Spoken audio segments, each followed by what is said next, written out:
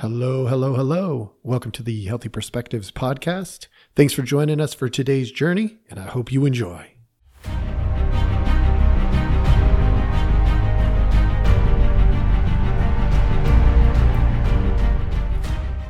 Hello, hello, hello. Welcome back. Thanks for joining us again.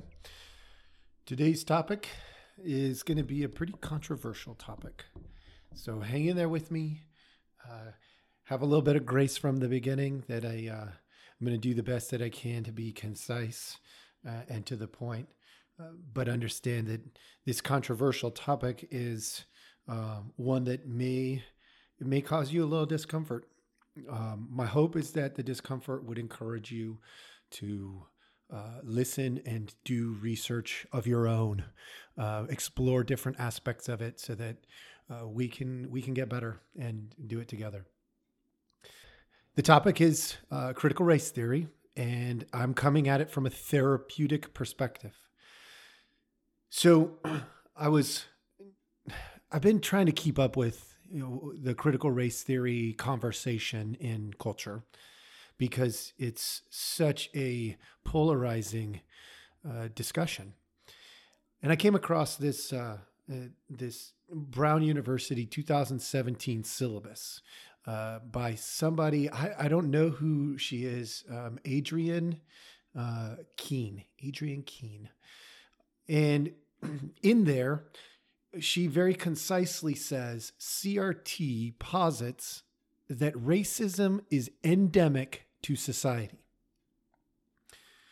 I think that's pretty interesting. Also, if you trace it back further, it comes out of Harvard. And it was originally a legal discussion. It was designed to do discovery in legal cases originally.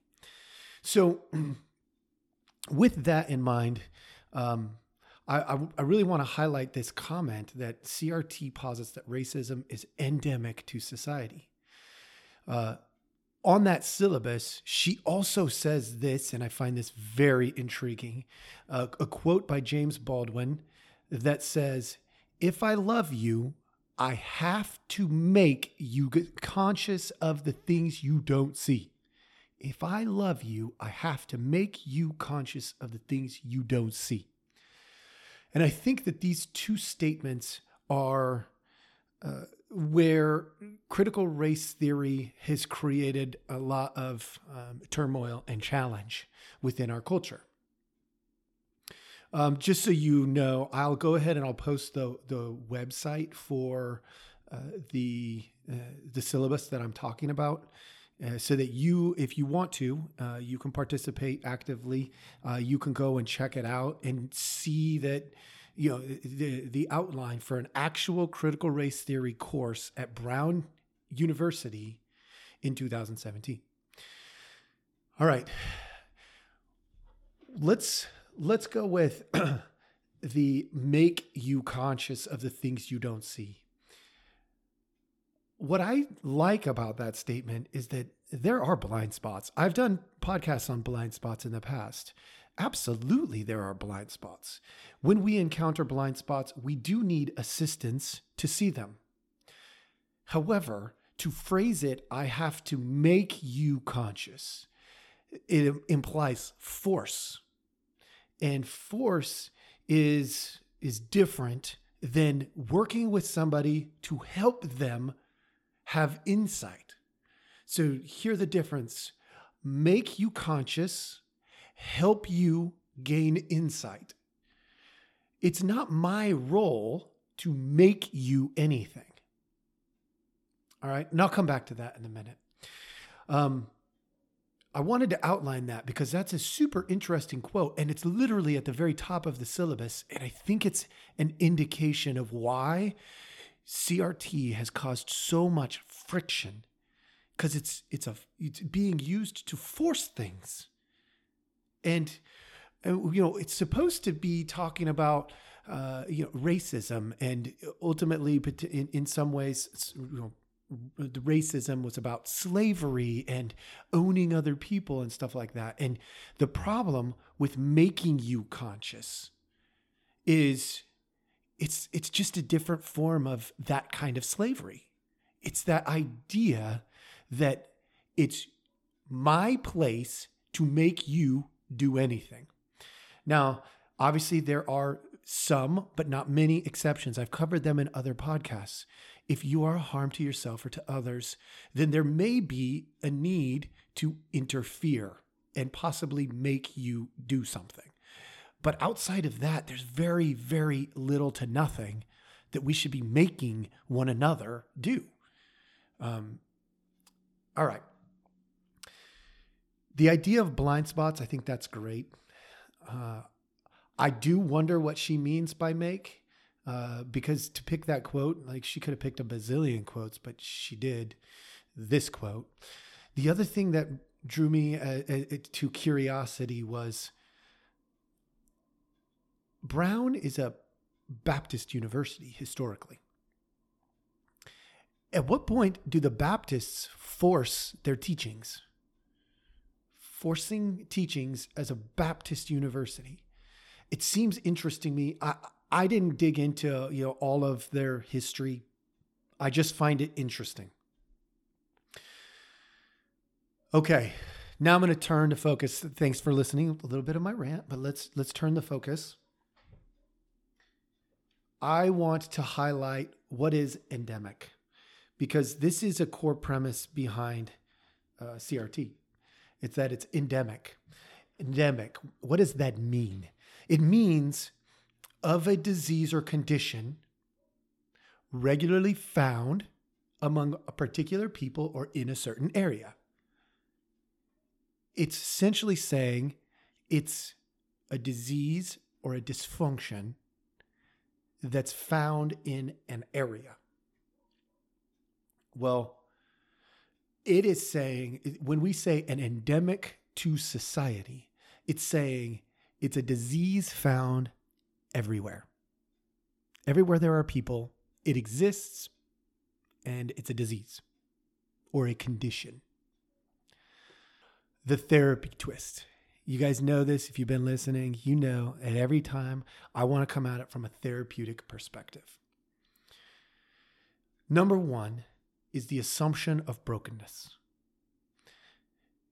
Look, in the medical world, the medical model suggests assumptions of brokenness. A lot of times, it's assuming that you're only there because of an underlying something is wrong. It assumes brokenness. The mental health model does not function the same way. There has been a friction between medical and mental health for this very reason. The friction spot is mental health does not assume a disease model. Mental health assumes very little. In the mental health, you are not a dysfunction. You are you. You're a human being that is complex, that has so many variables. We've got to figure out which variables might need some attention and then give them attention.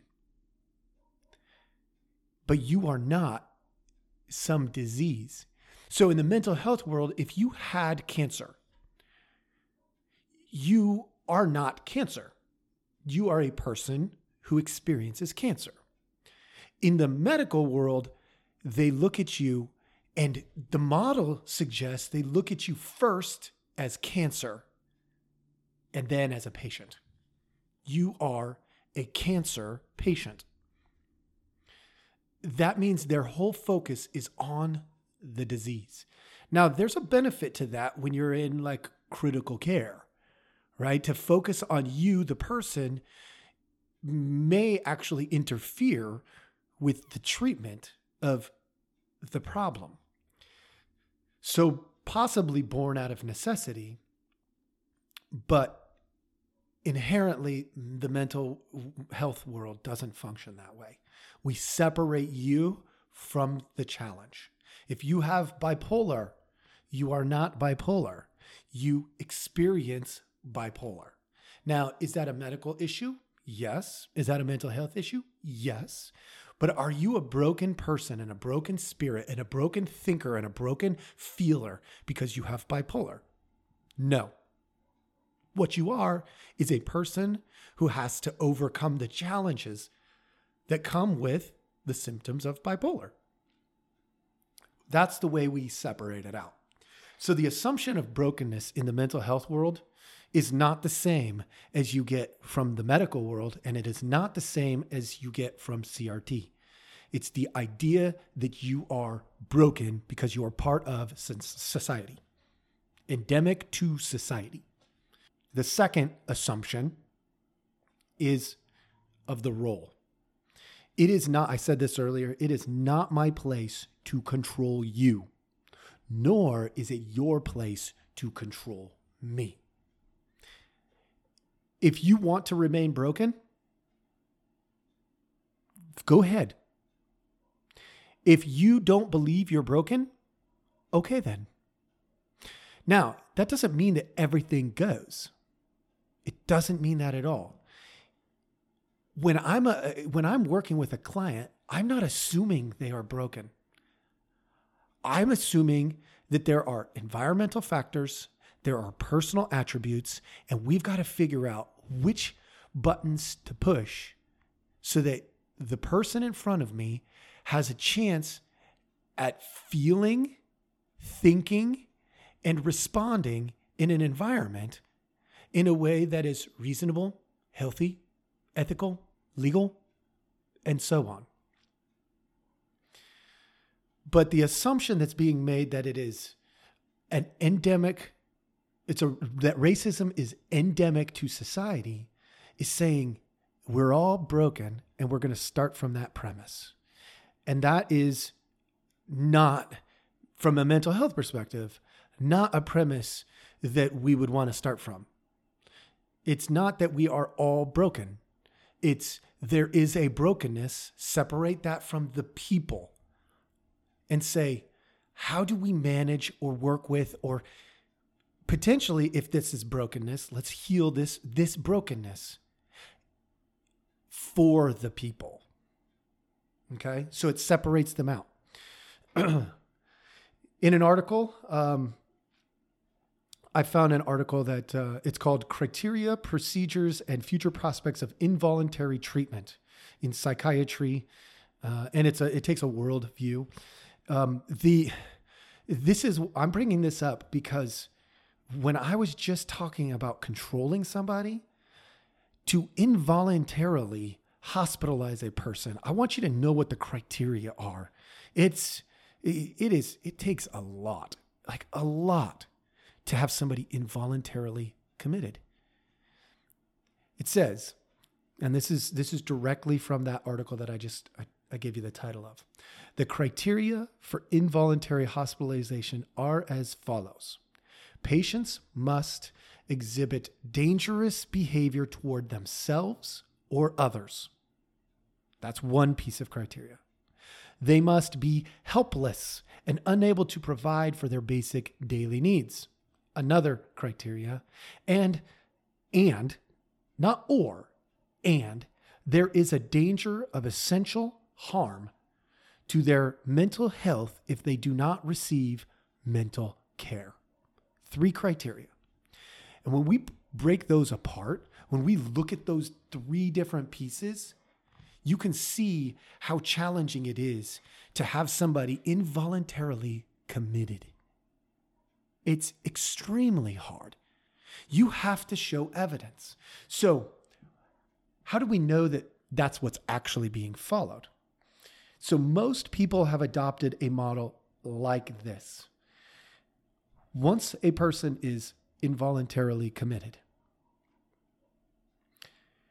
within 48 hours, they reassess their decision to find out if the decision at the beginning was actually justified. And if it's not justified, then the patient has the right to leave. It's that simple. So they do a review within 48 hours to assess, was it a justifiable commitment?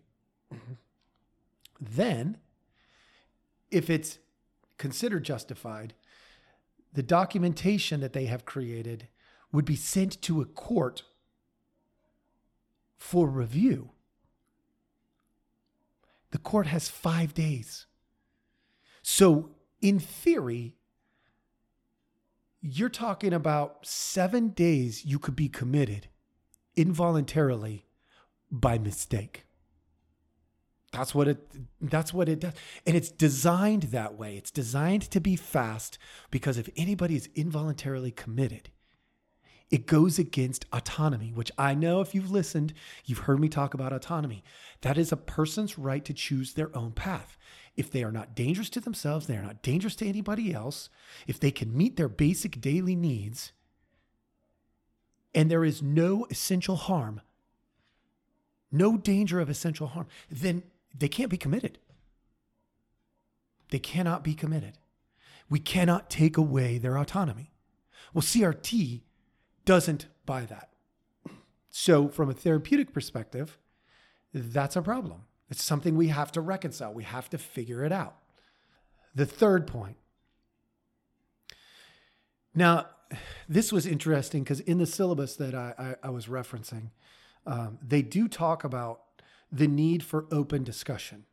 So if the original design for CRT was at one point to create an open discussion, then that's awesome. I love that because from a mental health perspective, that's fantastic. We want open and honest and healthy communication and discussion. Relationships require communication. At the foundation, we have to communicate to have relationships. And from a mental health perspective, relationships heal people. So we need relationships. It's not a want, it's a need. Without love, we begin to wither and die.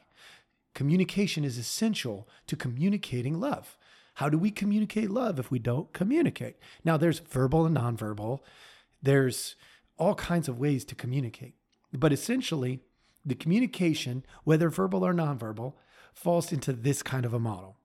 You have at least one sender and one receiver. So it has to be at minimum 2 people. If I did a podcast and I sent it out into the world and nobody ever listened to it, it's not communication. It's just me creating noise and nobody listening. So it requires a sender and a receiver. And, animals can count because animals can communicate. Those of you who are dog owners or cat lovers, you know what I mean. So if we have a sender and a receiver, the next required component is a message. We have to have a message. I send out A and you receive A and you say, hey, I got your A. Great. I sent an A, you got an A. You told me you got an A, so I know you got it. Communication was successful. So at the basic level, this is all stuff I learned when I was in the Marine Corps, 17 years old. Basics of communication. It's not very difficult. However, it becomes very difficult when we start looking at verbal and nonverbal, and we start looking at different people frame communication differently. Some people frame sarcasm as funny. Some people frame sarcasm as painful. So if I use sarcasm in one environment, I'm going to get a ton of laughs. And if I use it in a different environment, I'm going to get a lot of people really ticked off at me. There's also the distraction of noise. There's also, anytime there's a communication error, it is on both the sender and the receiver. It is both of their faults. So getting into a blaming match is ridiculous. It's a waste of time. It's pointless. What we want to do in a situation where there's a miscommunication is assume that I sent it wrong, and that means you got it wrong. If I do that, then when I find out that you received it wrong, it was still partly my responsibility because I didn't communicate it effectively, right? And then there's all this noise that comes in between. If I'm trying to communicate to one person, but there's 10 people talking, Communication gets really hard to understand, even though we're 5 feet away, because there's just too much noise and I can't pull your piece out without the distraction of all this other stuff.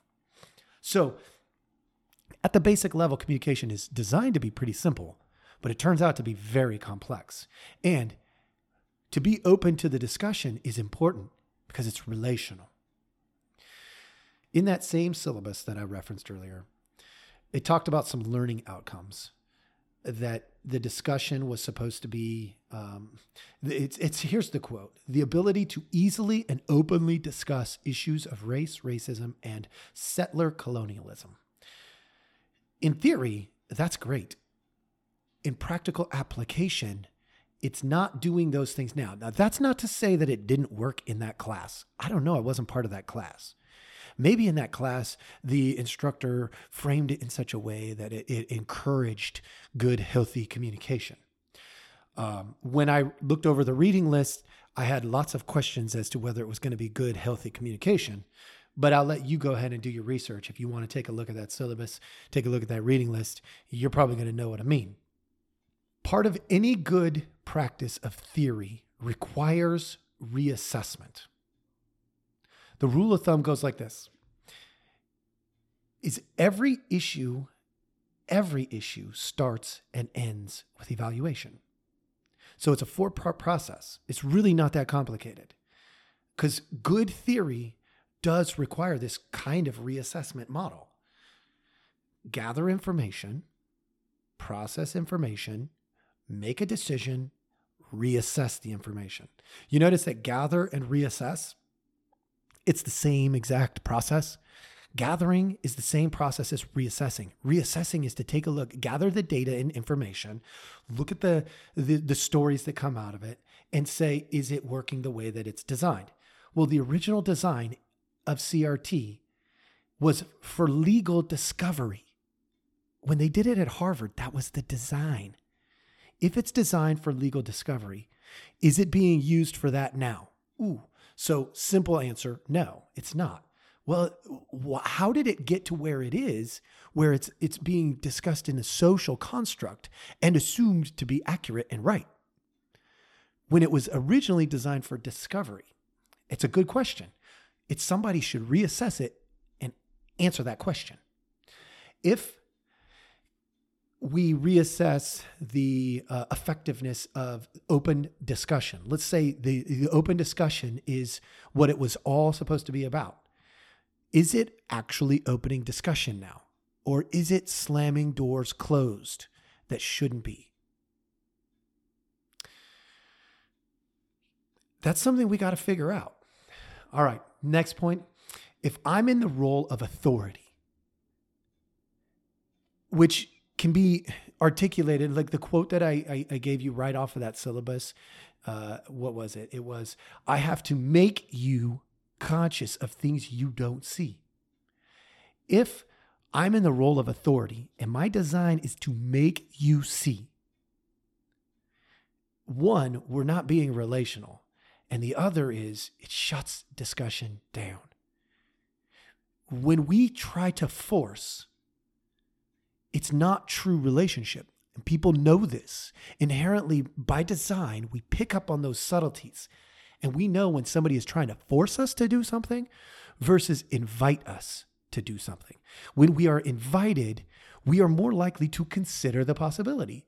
When we're being forced, we are most likely to put up a, hold on, time out. I need to figure out if this is something. Like, we call that time out. We start with a wall and then we have to overcome that.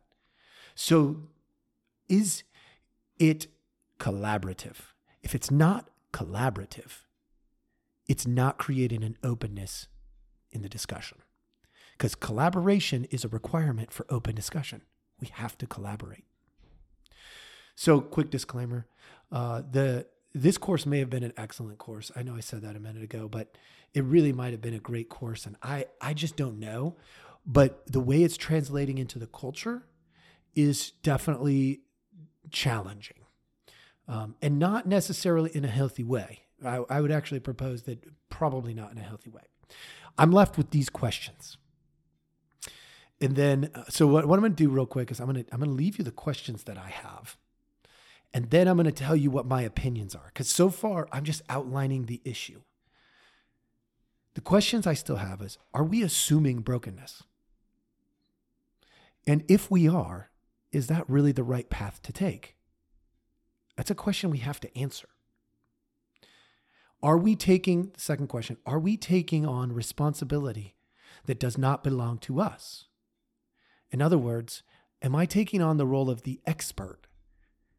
In the mental health world, I'm not the expert of my client's world. They are. They are the expert of their world. I am a bystander. I am somebody that from a different point of view might be able to tell them something that they're not seeing, maybe, if they're willing to listen. But I am not the expert in their world. And CRT for sure assumes an expert view. That if you are well-versed in CRT, you are an expert. I don't think so. It actually was never designed for that model originally. It was designed to create inquiry, questions, not assume answers. The third piece of information is that openness of discussion piece. Are we creating the right discussion points and getting the right people to the table? Anything that alienates an entire group of people from the discussion and on purpose is problematic. Because it's an elitist concept, right? If I'm like, oh, well, these people can't come to the table because A, B, C, D. Oh, I'm assuming that I know best. So who's at the table? And are we alienating? Is it an exclusive group or an inclusive group? When we're talking about racism, it really darn well better be an inclusive group. But CRT is creating an exclusivity to what should be an inclusive group. Piece that I want to highlight real quick is my opinion.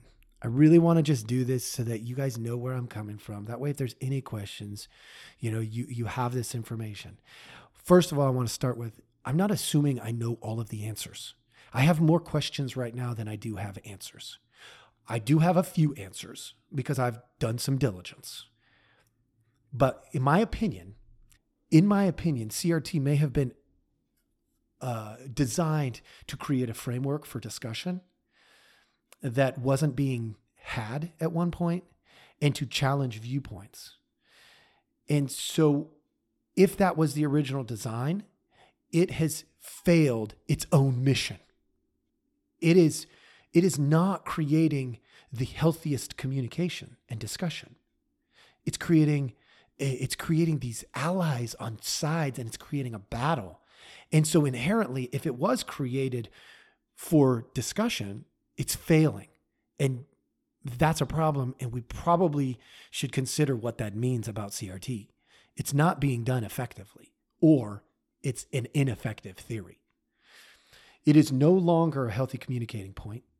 It has become poison. It's like, if you take a bunch of grapes and you put them in a big bottle and you let them sit there, they're going to get disgusting. There are things you have to do, and you can make it turn into wine. But this is like grapes that were put in a bottle. It looked really good and it smelled really good, and then it just turned rotten. And that's a problem. And we need to take a look at it and create a fix or dismiss it. Some theories are better off dismissed. Okay, it was like, 60 years ago? It was 70 years ago? Not that long, in all reality, that we were electrically zapping people for therapy. Not a great model, especially since we kept turning it up and up and up, and it caused major issues, including brain damage. Harmful to people, not good. That's a theory that should be dismissed. Maybe there's a new theory that comes off of that. We can use bad stuff for good, but that one needs to go away, and it did. Thank goodness. CRT is based on a disease model of brokenness and goes against my perspective, that change is possible if we do the work nearly every time. I work from the premise that the person sitting in front of me can make a change if they do the work. Even if they're struggling with something really, really hard, between therapy, medication, the right kinds of support systems, that person can live a good, healthy, reasonable life. That's my assumption, because there's very few people that would fall in any other category. So what I would tell you is we probably ought to dump CRT and discuss what will allow us to come to the table with respect, get rid of the blaming, and take responsibility for our own parts. We should not be bound by our parents. CRT assumes we are all racist because the system is racist, because the people were racist. It's taking that past view, pulling it into the present and saying we are still that. And that's not who we are anymore. So, give you an example. If I had slavery in my background, which I most likely do, for those of you who know my heritage, my family came to the United States. Well, one side of my family came to the United States from Czechoslovakia. Now, Czechoslovakia, read the name, Slovakia. What does that mean? Slaves. The Czechoslovakia, we migrated from Italy. So we were probably some of the poorer people in Italy during the war, moved to Czechoslovakia, most likely were enslaved in Czechoslovakia. We've done some of the research, but we haven't found the specifics. It looks like we might have been, but here's the reality. Does it really matter? If my family was slaves, I don't have to be bound by that today. I don't. I also don't have to be bound by a family if I found that my family owned other people as much as you can own a person. I don't have to be bound by that. Just because they did that doesn't mean I have to be that. I can say that was not good and that was not healthy. We do it all the time in therapy. We're breaking those family chains, right? We hand off dysfunction to our family. What do we got to do in therapy? We break those chains. We often see these transgenerational issues. That means they're passed on from generation to generation. And then one breaks it and all of a sudden it's gone. And we see 3 or 4 generations, they don't have that issue anymore. That is a possibility. And from a therapeutic view, I think that the idea that we're all still broken because we were broken is a terrible, terrible starting spot. We shouldn't start there. The past does not have to predict present or future behavior. It doesn't. It just doesn't. We don't have to go with what was in the past or what will be in the future. We're pretty close to independent. Now, we're shaped by our most recent past to a degree, but we can even cut that within one generation. There's a reason why, within one generation, a person that was not a U.S. citizen can become the president of the United States. Look it up. It's happened. It's because we can change patterns within one generation. We don't have to be bound by what was. Okay, I went over a ton of information. I don't always go over my opinion, but hey, I thought it was helpful for the discussion. So please feel free to leave comments. Go ahead and send me an email or post your feedback on whatever podcast you're listening on. Thank you so much for joining me and have a great day.